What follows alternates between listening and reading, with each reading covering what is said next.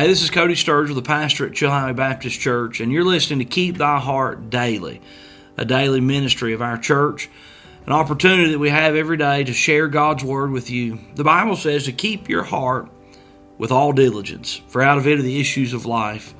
And we know that we keep our hearts as we wash our hearts with the Word of God. We are in a series now in the book of Mark. The book of Mark's a book of action. And I know that there'll be messages and truths from God's Word that'll be a big help to you. Thanks for listening. We're praying for you. God bless you. Now, as he walked by the Sea of Galilee, he saw Simon and Andrew, his brother, casting a net into the sea, for they were fishers. Now, I want you to see this. It repeats itself. He sees, I like that he saw Simon and Andrew. He was looking for people. He was looking for folks that he could enlist into the work of God. And you know, all of us need to do that. First of all, we need to be willing to enlist ourselves in the work of God. There's all of us need to be serving Jesus.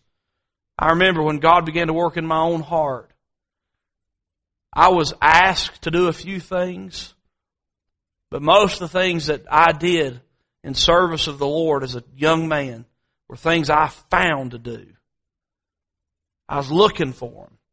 I was looking for a chance and looking for an opportunity. One of my professors said, if you want to preach, you can find a place to preach. I wasn't waiting on anybody to call me to come preach at the big church. I was down at the nursing home just wearing those poor folks out at the nursing home every Sunday morning.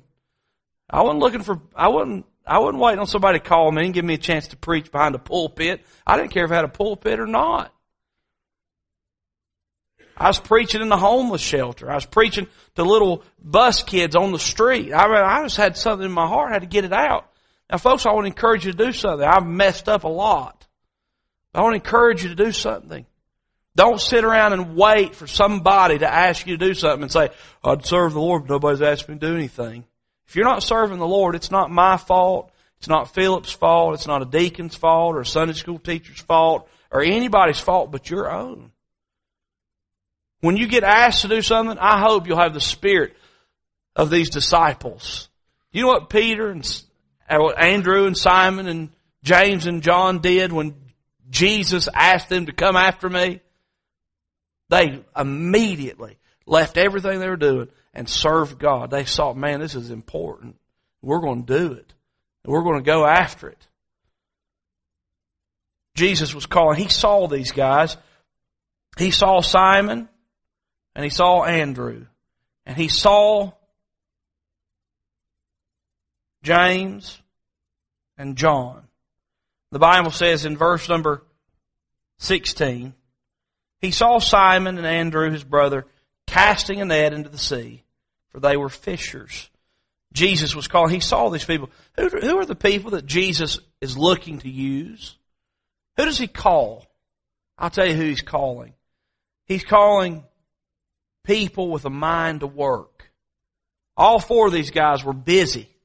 All four of these guys were determined to work. They were providing. They were active. They were doing whatever they needed to do. We make this excuse sometimes. I can't serve the Lord. I'm too busy.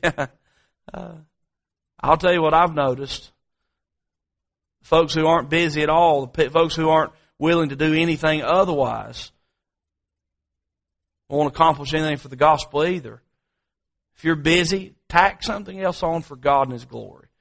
Ruth's grandma, she always, when she called me, needing me to do something, I was always glad when she called. She said, you know what they say, Cody? If you want something done, ask a busy person. It's true. I pray we'll all be busy about God's work. Jesus was calling men. He was calling men that had a mind to work. He was calling men who were diligent and busy. He was calling men who were willing. I love what the Bible says in verse 17. Jesus said to them, come ye after me, and I will make you to become fishers of men. And straightway they forsook their nets and followed Him. Were they willing? Absolutely yes. They went after Him. They followed Him. The Bible continues and says this in verse 9, and when he had gone a little further thence, he saw James the son of Zebedee, and John his brother, who also were in the ship mending their nets. Here's something fascinating. It's not, I won't declare, thus saith the Lord, but someone made this observation in my study. God found James and John mending their nets. They were tending to the tedious work, and someone said this represents the pastor and the work of the pastor. Somebody that was willing to just get down in the trenches and take care of the detail work. And then the Bible says that they found Simon and Andrew. What were they doing? They were casting a net. These were men of action and busy. He said these were the evangelists. Now, whether that's true or not, I don't know, but I thought it was kind of interesting. These were two different folks. And I know for a fact we can say it like this. God calls people who have different abilities and different interests because there's a vast work that needs to be done. He needs casters and He needs menders. And God's faithful. May we put our trust in Him. He was calling people He saw that were busy and working. Here's what we need. Every one of us needs to be listening for the call of God. Now, God's called some people in this crowd to preach. That's wonderful. God's called some of you to different types of ministries. But I'll tell you this, God's calling all of us to His service. God's calling all of us to be faithful givers. God's calling all of us to be faithful servants. God's calling all of us to be witnesses and soul winners and gospel testimonies to the people that we come in contact with. There is no doubt about it. God's calling us all. We all need to be listening for His call. It's a still small voice that says, hey, you need to tell that person about Jesus and invite them to church and give them a gospel tract. Hey, you need to pray for this person. Hey, you need to make that visit. You need to make that call. You need to do this ministry. We need to be listening for His call. But another thing that we need to do in patterning our lives after the Lord Jesus Christ is we should be enlisting people for the work. We should be enlisting people for the work. If you know how to do something for God, you need to be asking somebody to do it with you and bring them along and teach them, and train them, so that the gospel can go forth and the gospel can multiply and the work of the Lord will continue. You've been enlisting people for the work. I have a great fault. Sometimes I think it's just easier to do it myself and to get some other people to do it, but that's wrong. Everything we do for God and His glory, we should be bringing people along with us. We should be enlisting others, asking for help. I thought about it as I was studying this portion of Scripture. It'd be easier to ask people if the response that you get from folks when you say, hey, will you? Was the response that Jesus got from Andrew, Simon, James, and John. What did they do? Yes. Straightway. I mean, immediately they said, whatever it is God wants me to do, I'm going to do it. And I'm going to do it with all my might. It'd be easier to enlist people if they had that spirit, wouldn't it? I pray God will help us to have that spirit. I pray God will help me to have that spirit. That I'm not too busy or too important to serve Him. Or too caught up with this world. You know, James and John, Simon and Andrew, they said, you know what? Jesus, if you want us to do something, we'll let some things be on the back burner and we'll put you on the forefront and we'll serve you and we'll follow you. And they became fishers of men. Then thirdly and finally, as we conclude, verse number 21, the Bible says, and they went into Capernaum, and straightway on the Sabbath day, He entered into the synagogue and taught. And they were astonished at His doctrine, for He taught them as one that had authority, and not as the scribes. What was something that Jesus was doing with His life? He was teaching people. What was He teaching them? Basket weaving? No. He was teaching them the Word of God. He was teaching them the Scriptures.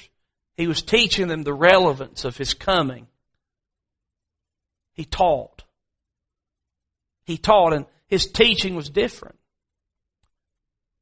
His teaching was different than that of the scribes because his message was relevant, pertinent, and absolutely necessary.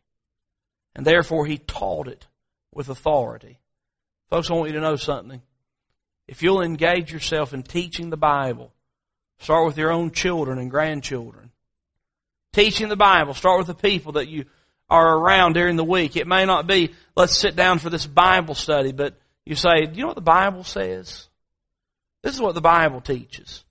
It may be a 2-sentence Bible lesson, but we're all to be teaching the Bible, and we're to be teaching the Bible with authority, not sheepishly. We're teaching with authority because, folks, I want you to know something. There is nothing more important.